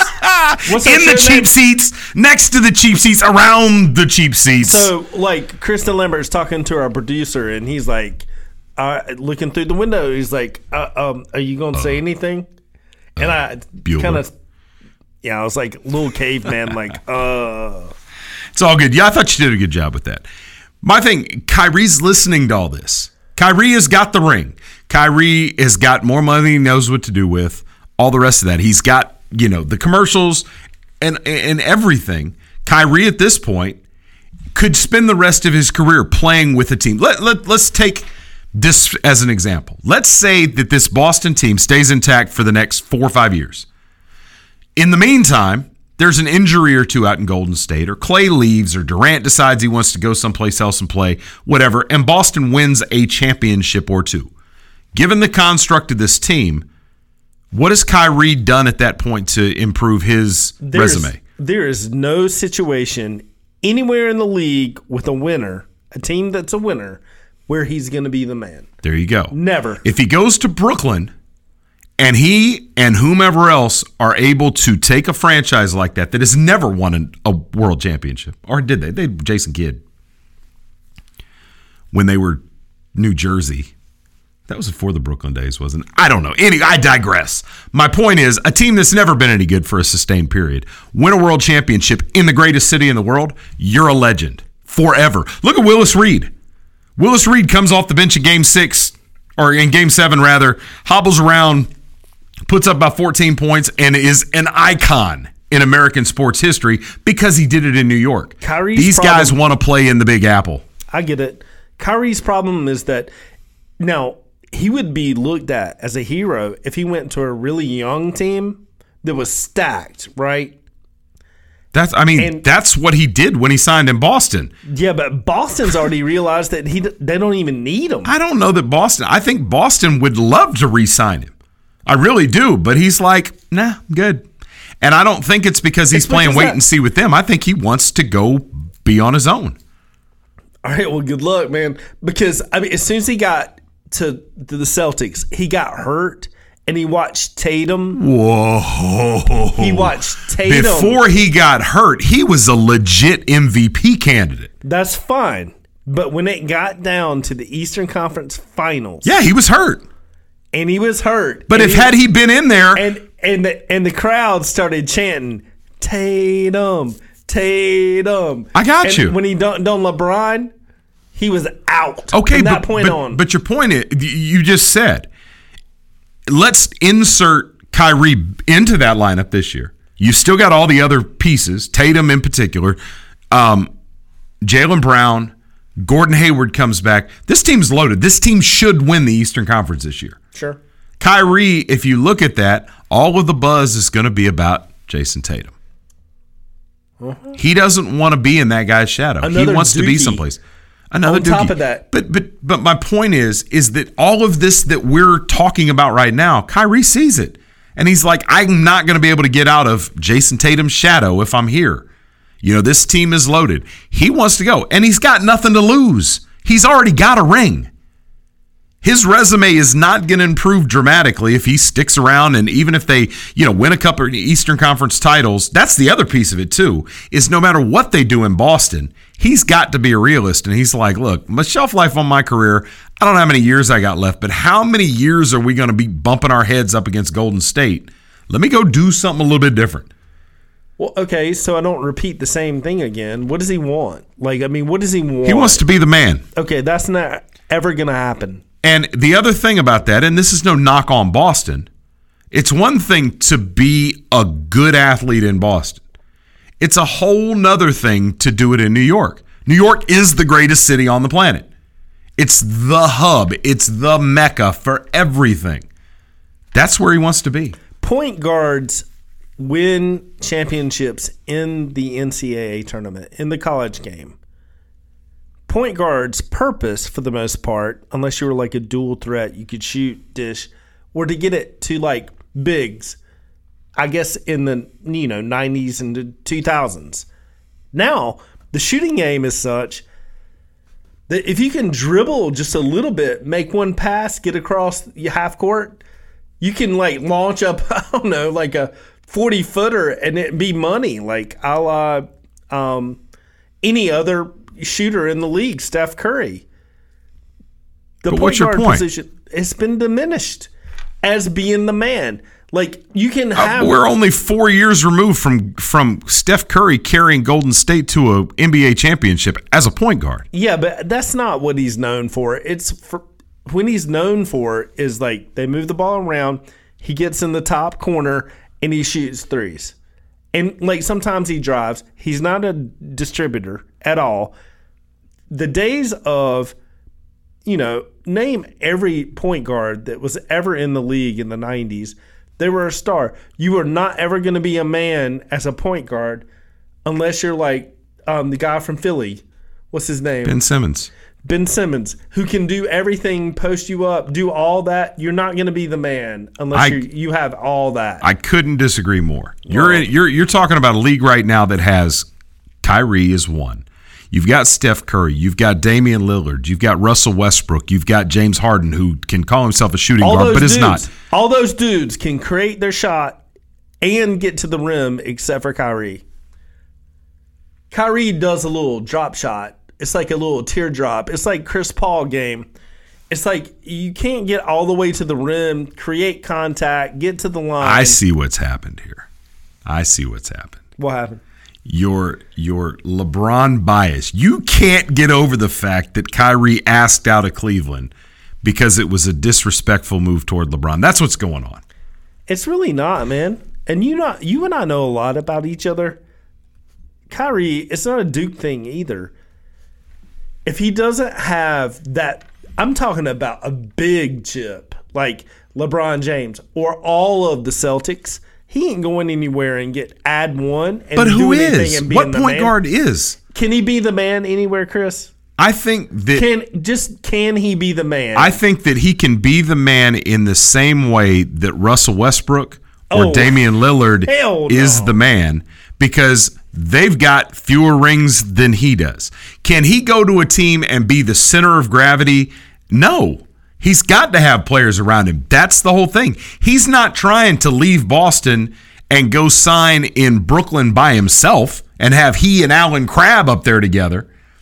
They're looking at this and look, this is the new formula. Build a super team. Get guys that you want to play with, put it together, make a run. Brooklyn's perfectly poised to do this. If I'm not mistaken, they've got about $17 million in committed salary next year. It's ridiculous. Yeah, well. So you've got a chance to bring in 2 or 3 legit pieces. If you can put a couple young guys around them, make a run at it, I think that's where their heart is at. I think that's what's driving this Jimmy Butler thing. I'm going to say this one time. You know me. I'm not a believer in coincidence. Jimmy Butler announces he wants to get traded.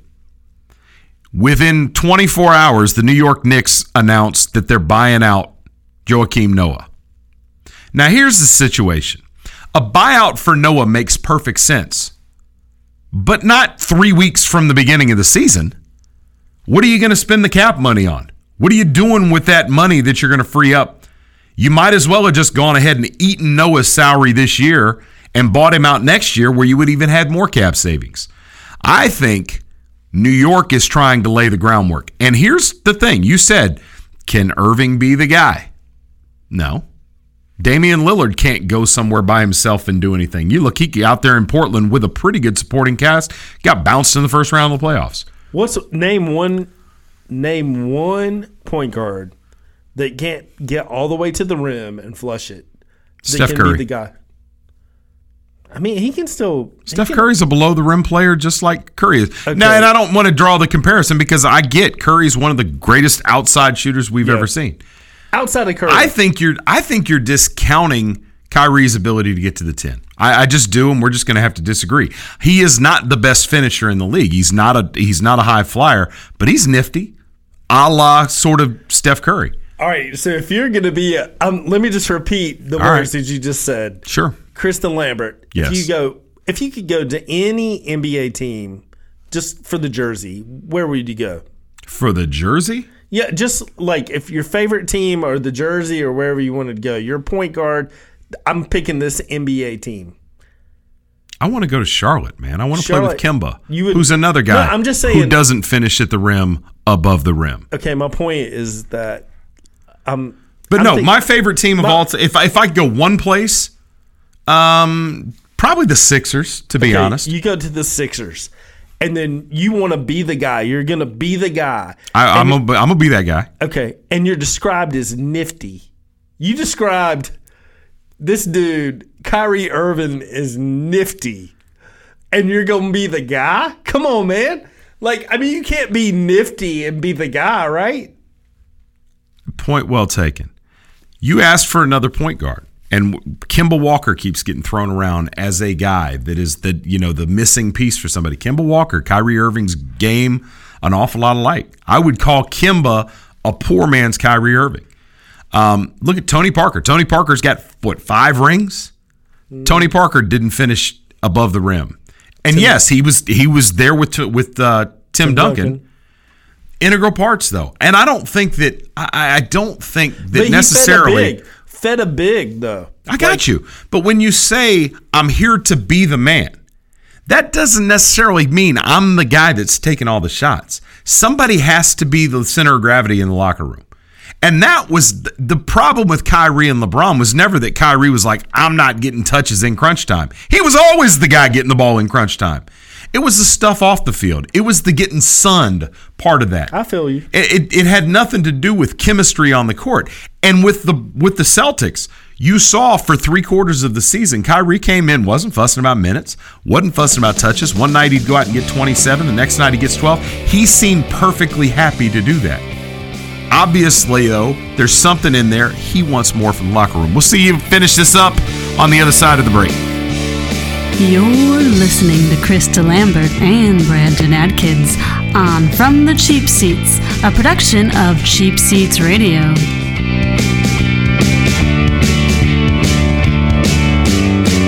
Welcome back to The Cat Show. Up next, we have Nico. Nico is a member of the Shelter Pet Group. That's right. A group known especially for their sunspot sleeping, ball chasing, leg rubbing, and of course, companionship. Just look how she struts. It's like she owns the place. And see how she curls up and cuddles her person. The pitch on her purring is simply perfect. Nice one. Fantastic cat. But really the best way to know an amazing shelter pet like Nico is to meet one. Visit theshelterpetproject.org today. Adopt. Brought to you by Maddie's Fund, the Humane Society of the United States, and the Ad Council. Hello, I'm Rob Beckley, lead singer of the band Pillar. I served in the Army Reserve for 8 years, and it taught me lessons in teamwork, leadership, and organizational skills that I still use today. Serving part-time in the Army Reserve also offers skill training, money for college, and bonuses up to $20,000. So if you're up to the challenge, talk to your local Army Reserve recruiter today or check us out online at goarmyreserve.com. You too can be Army strong in the Army Reserve. You're listening to From the Cheap Seats with Chris DeLambert and Brandon Atkins. You may not like your seats, but you'll love the show. All right, final half hour, reaching the home stretch. And Yes. I'm excited. So, And I'll tell you real quick, it's been good to be with you. I feel just me and you. Hashtag blessed. Okay. That's one of my most favorite things in the world to see. Hashtag Tim, blessed. Don't watch us. Tim's digging it. Tim with the silk shirt today. DJ Sleprock and got his A game on. How many silkworms died to like make that shirt? Right. So where if you had to place a wager, where's Jimmy Butler going to end up prior to the season? Bro, I'm gonna defer to you. I just don't know. I would love to see New York figure out a way to make this happen and bring Jimmy Butler up there to play with Porzingis, the kid Nick Latina that they took out of France last year, who I actually like. I was a little bit surprised. And if they could figure out a way to bring Kyrie up there next year, I think it'd be something. I think the most likely thing that is going to happen is Brooklyn.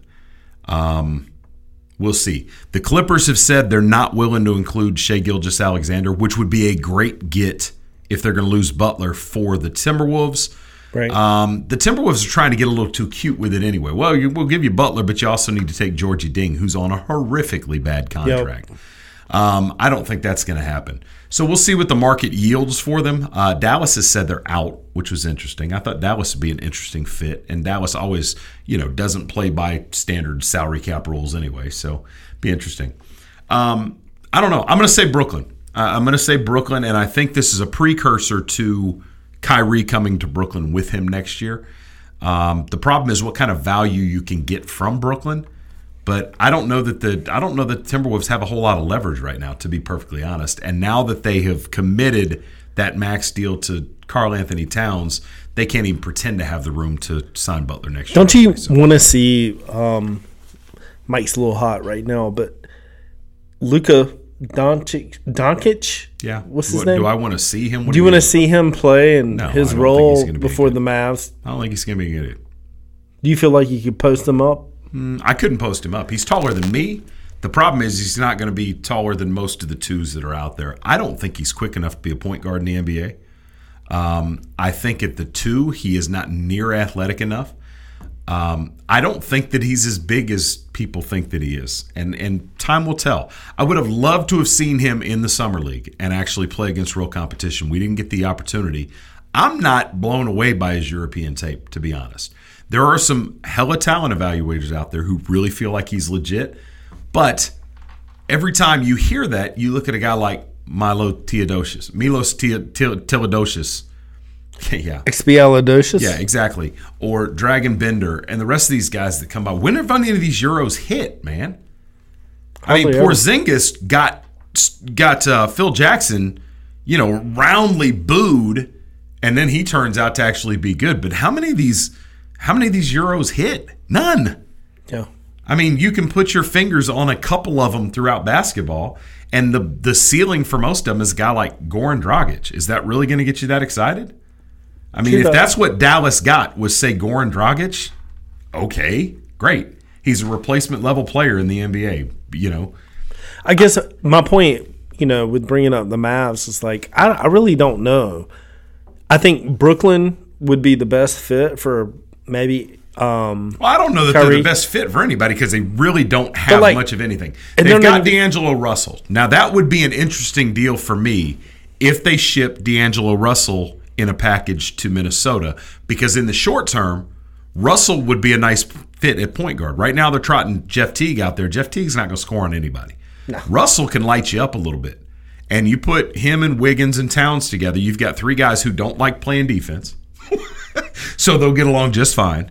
And they all, like to shoot the ball if they can spread it around. Russell, coming off an injury, is a nice player. He got lost in the numbers out in LA and got shuffled out so that they could get out of a bad contract. But in Brooklyn, once he was back healthy, he's back playing at a good level, would be a definite upgrade for the Timberwolves, and is not going to be brought back in Brooklyn anyway. Right. Especially if they make a run at Kyrie, because at that point, Russell's on the bench anyway. So maybe that's the marriage right there. Russell, who's on a cheap contract, Jimmy Butler, who can come out there, and I think that anybody that makes a deal for Butler is going to have to go into it with the belief that they're going to be able to re-sign him long term. I don't think he's just, you said it, he's not the guy. He's not a star player. He's not a guy that's good enough that he's the rental, he can put us over the top. One exception, though, may be a team that's been rumored here just a little bit. I don't know what they would have to give up, but Toronto would be an interesting landing spot for him. That would make for an interesting 1-2-3 with Lowry at the point, Jimmy Butler at the 2, and Kawhi Leonard at 3. And you want to talk about good defensive basketball? Butler and Kawhi locked up on the 2 and 3 on the opposition. That would be a lot of fun to watch. We'll see how it goes. By the way, yes, Kawhi has opened up, huh? He started to talk a little bit. He says he's a funny guy or a fun guy. Okay, here's was that funny or a fun guy? That's okay. So I've always believed if you have to tell somebody you're in charge, you're not really in charge. If you have to tell people you're fun, probably a good rule of thumb to live by, you're not very fun. That's just how that works. Right.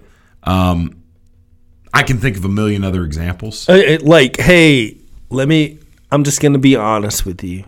Anybody opens that up, they're not being honest. To be perfectly honest, oh God, here we go. Yeah, tell me another one. I like that. Yeah, I'm a fun guy. Yeah, whatever. There's some interesting things happening, though, with the whispers around Kawhi, that he may be more interested in staying out there on the East Coast, on the Eastern Seaboard. He's just going. You really think it's a foregone conclusion? He's going through the motions right now. He's like, why though? Why? What does he have to gain by doing that?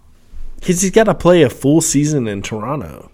No, but I mean, I'm not saying what he's saying is not. I'm leaning towards staying to Toronto. He has said he's open to it, and that is the thing to say. There's no reason to alienate the fans that are going to see you play 41 times at home.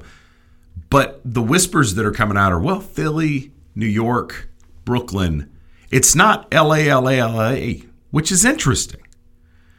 But I want to make one observation. Since we're talking about basketball, and I think we've about Jimmy Butlered ourselves out here, I want to make an observation to you about LeBron James.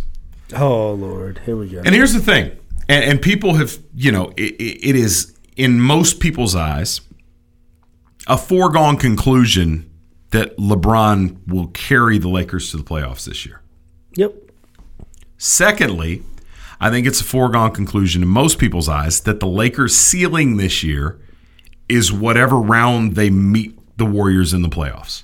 If they get in as an 8 seed and Golden State's a 1, LA's going home in the first round. Is that a fair assessment? Sure. Okay. Here's the thing that has kind of been lost in history. Is LeBron went with Chris Bosh and joined up a guy in Miami who had just won a world championship a couple years before that. And from that point on, dominated and was no less than the second best team in the East for the next 5 or 6 years. How many years was he in? I think it was like 4 or 5. All right, we'll call it 4. But for the duration of that, he was on the best team in the East, with the exception of Boston, because that was sort of that whole Boston-Miami thing going. What I never stepped back and considered before was the fact of the damage that had been done to the Eastern Conference on LeBron's way to Miami. Because prior to that, the Cavaliers were one of the best couple of teams in the East. Toronto was one of the best couple of teams in the East. You stole those players away and crushed those franchises in the short term, and then took them down and took Miami as in terms of a potential competitor for LeBron, you took that away too. So you eliminated a significant chunk of the competition in your conference when Bosh and LeBron went down and joined Wade. Not being critical of them, I'm just stating a fact. With the move that LeBron made to the Western Conference, he didn't do anything to take anything away in terms of the strength of the teams that are already in the West, which by all accounts is the stronger of the two conferences. Sure.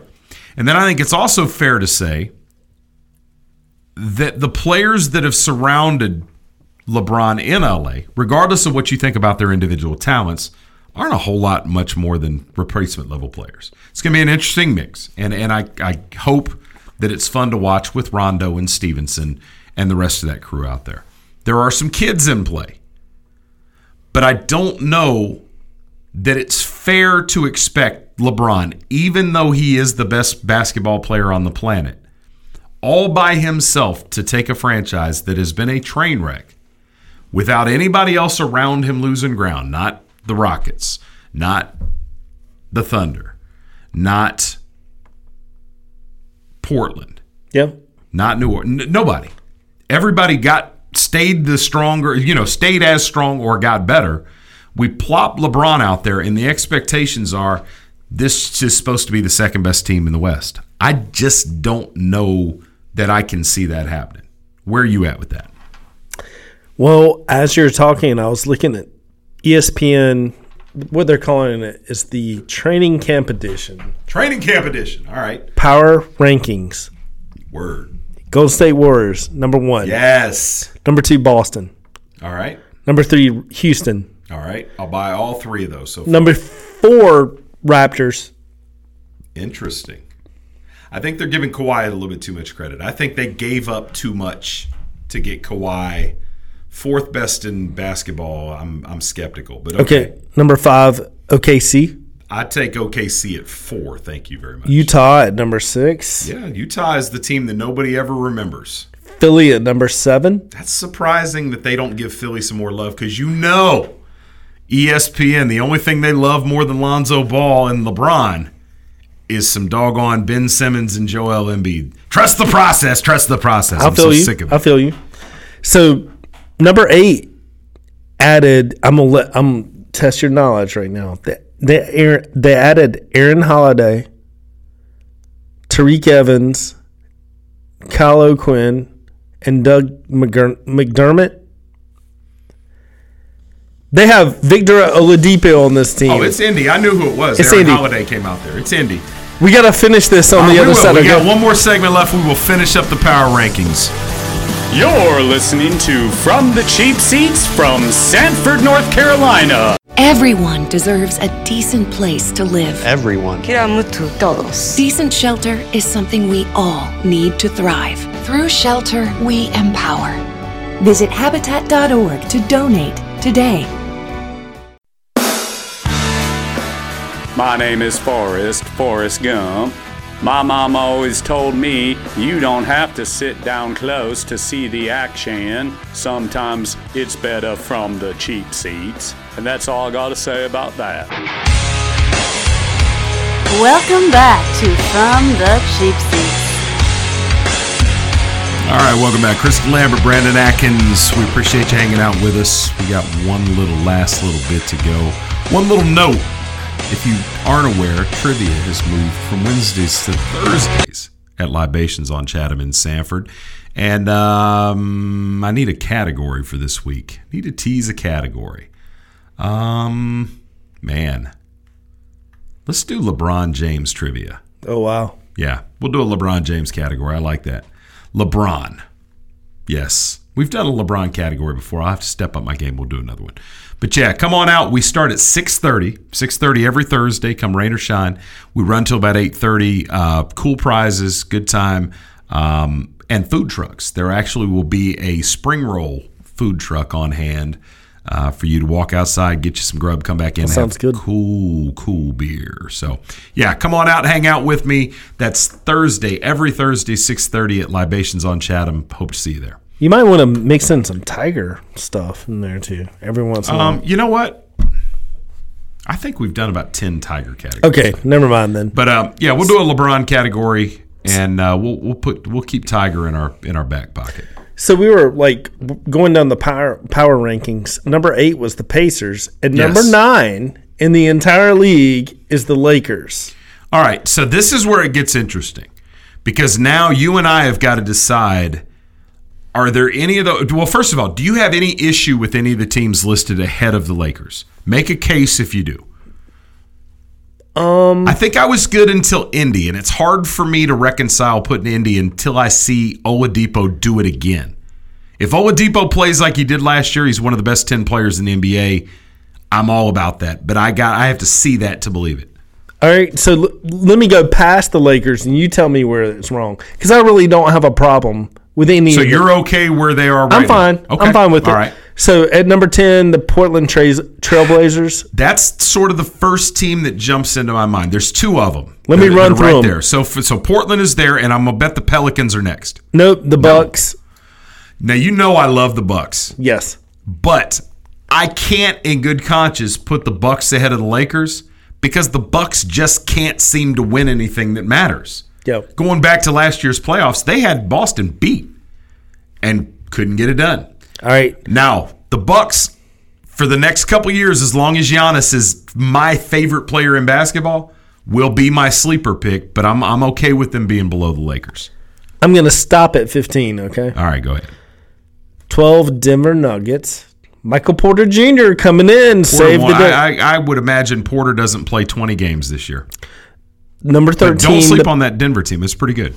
Number 13, the Pelicans. The Pelicans, I think, are better chemistry-wise without Boogie Cousins. On paper, Cousins made that team something that it just never materialized into.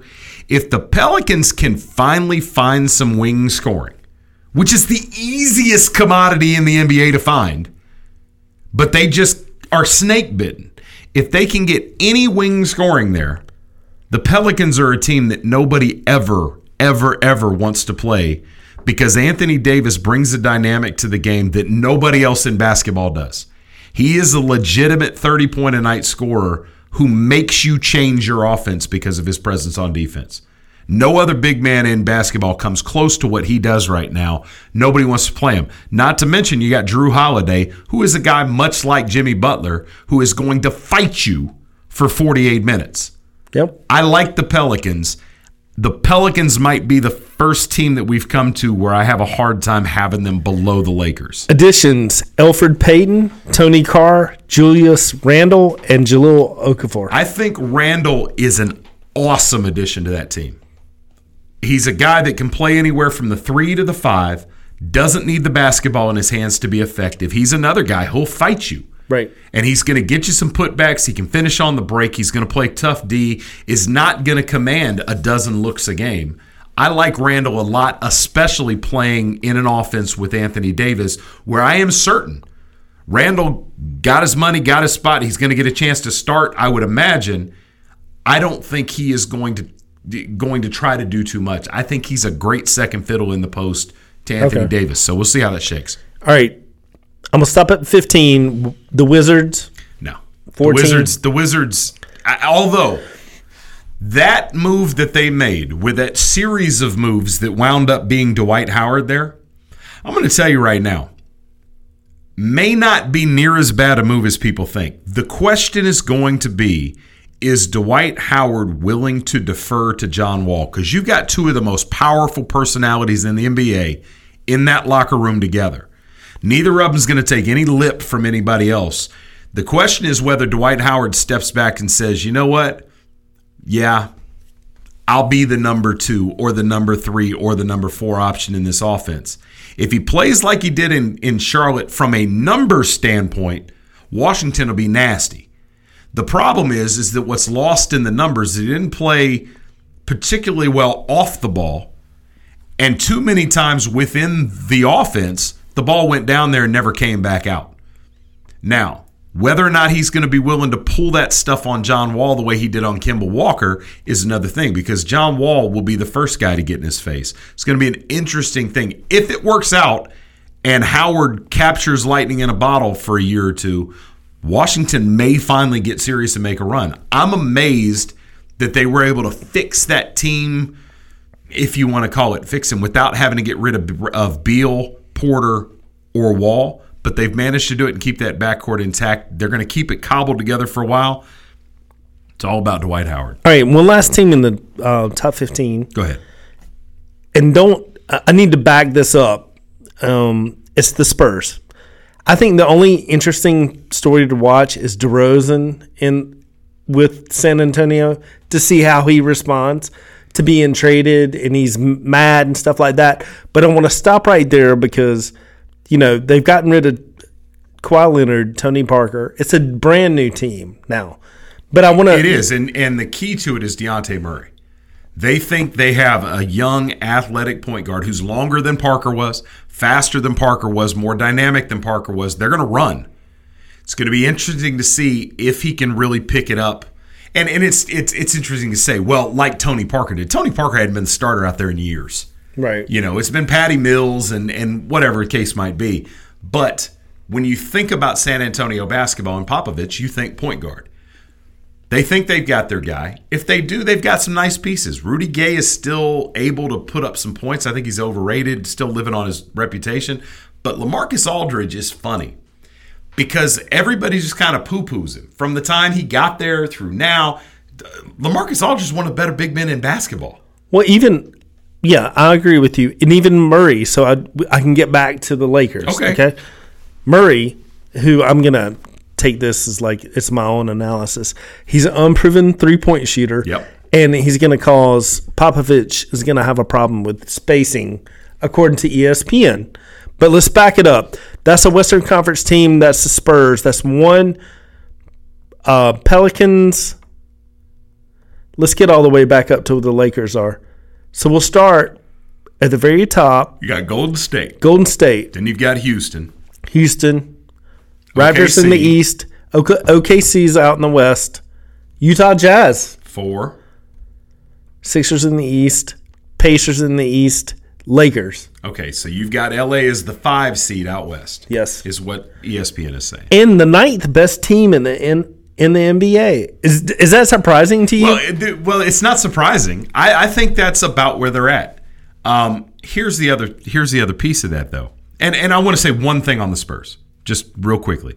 The problem the Spurs are going to have is that their 2 best offensive players, LaMarcus Aldridge and DeMar DeRozan, are both throwbacks. They're both mid-range shooters. That's where your spacing issues are going to come from. DeRozan's not a three-point shooter. He's a mid-range guy. LaMarcus Aldridge makes his money from about 12 feet. 2 of those guys in the offense at the same time in today's NBA, it's going to be tough. They've got their work cut out for them. But my point with LeBron is let's say for the sake of argument, their expectation from ESPN and from a lot of folks is that they'll be about a 5 seed out west. Let's say they're a 3 seed and they get bounced in the second round of the playoffs. From a historical perspective with LeBron James, what does a season like that mean? I mean, we're so accustomed. He's been in the finals every year for the last 55 years. If he makes the playoffs with a team out there and goes out early in the playoffs, is that just sort of the beginning of the end of LeBron being a viable, life-changing type entity? Or is it just, okay, well, that was the one gimme year. Now we're expecting him to be back in the finals the following year. Well, they'd be playing, what, the Jazz? Yeah, something like that. I mean. Okay, Grayson Allen's your key addition there. So, I mean, I know Donovan Mitchell, who's, like, awesome, is great. But you don't think this Lakers team will beat the Jazz and move on? And then they're probably not playing anybody until the finals. And I think this Lakers team might match up really well with the Rockets. Aren't the Jazz always the team, though, that you're like, who's scared to play them? And then they beat somebody. I don't know. My thing with it is I'm just putting it out there. I think it's a foregone conclusion. Unless something crazy happens, LA is not even going to push the Warriors for the Western Conference Championship. I just don't see it.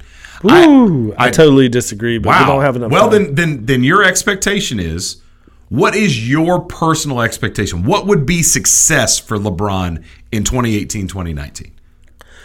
I think they're going to push the Golden State Warriors in the Western Conference Finals. Wow. To the extent, and maybe a little bit more than he could do with Cleveland. I think he's got better assets. And you're looking at me like Kevin Love. Dude, Kevin Love is like having panic attacks on the court. And I'm not like trying to diminish that, but like he's got a toughness that he's never had, LeBron. Never on his team. He's never had any toughness like this. Rondo is going to start until what's the kid? Did you really just forget Lonzo Ball's name? Yes, I did. All right. Until he gets right, I know he's been trying to recreate his shot, but it doesn't really matter. They got some good talent with the Lakers.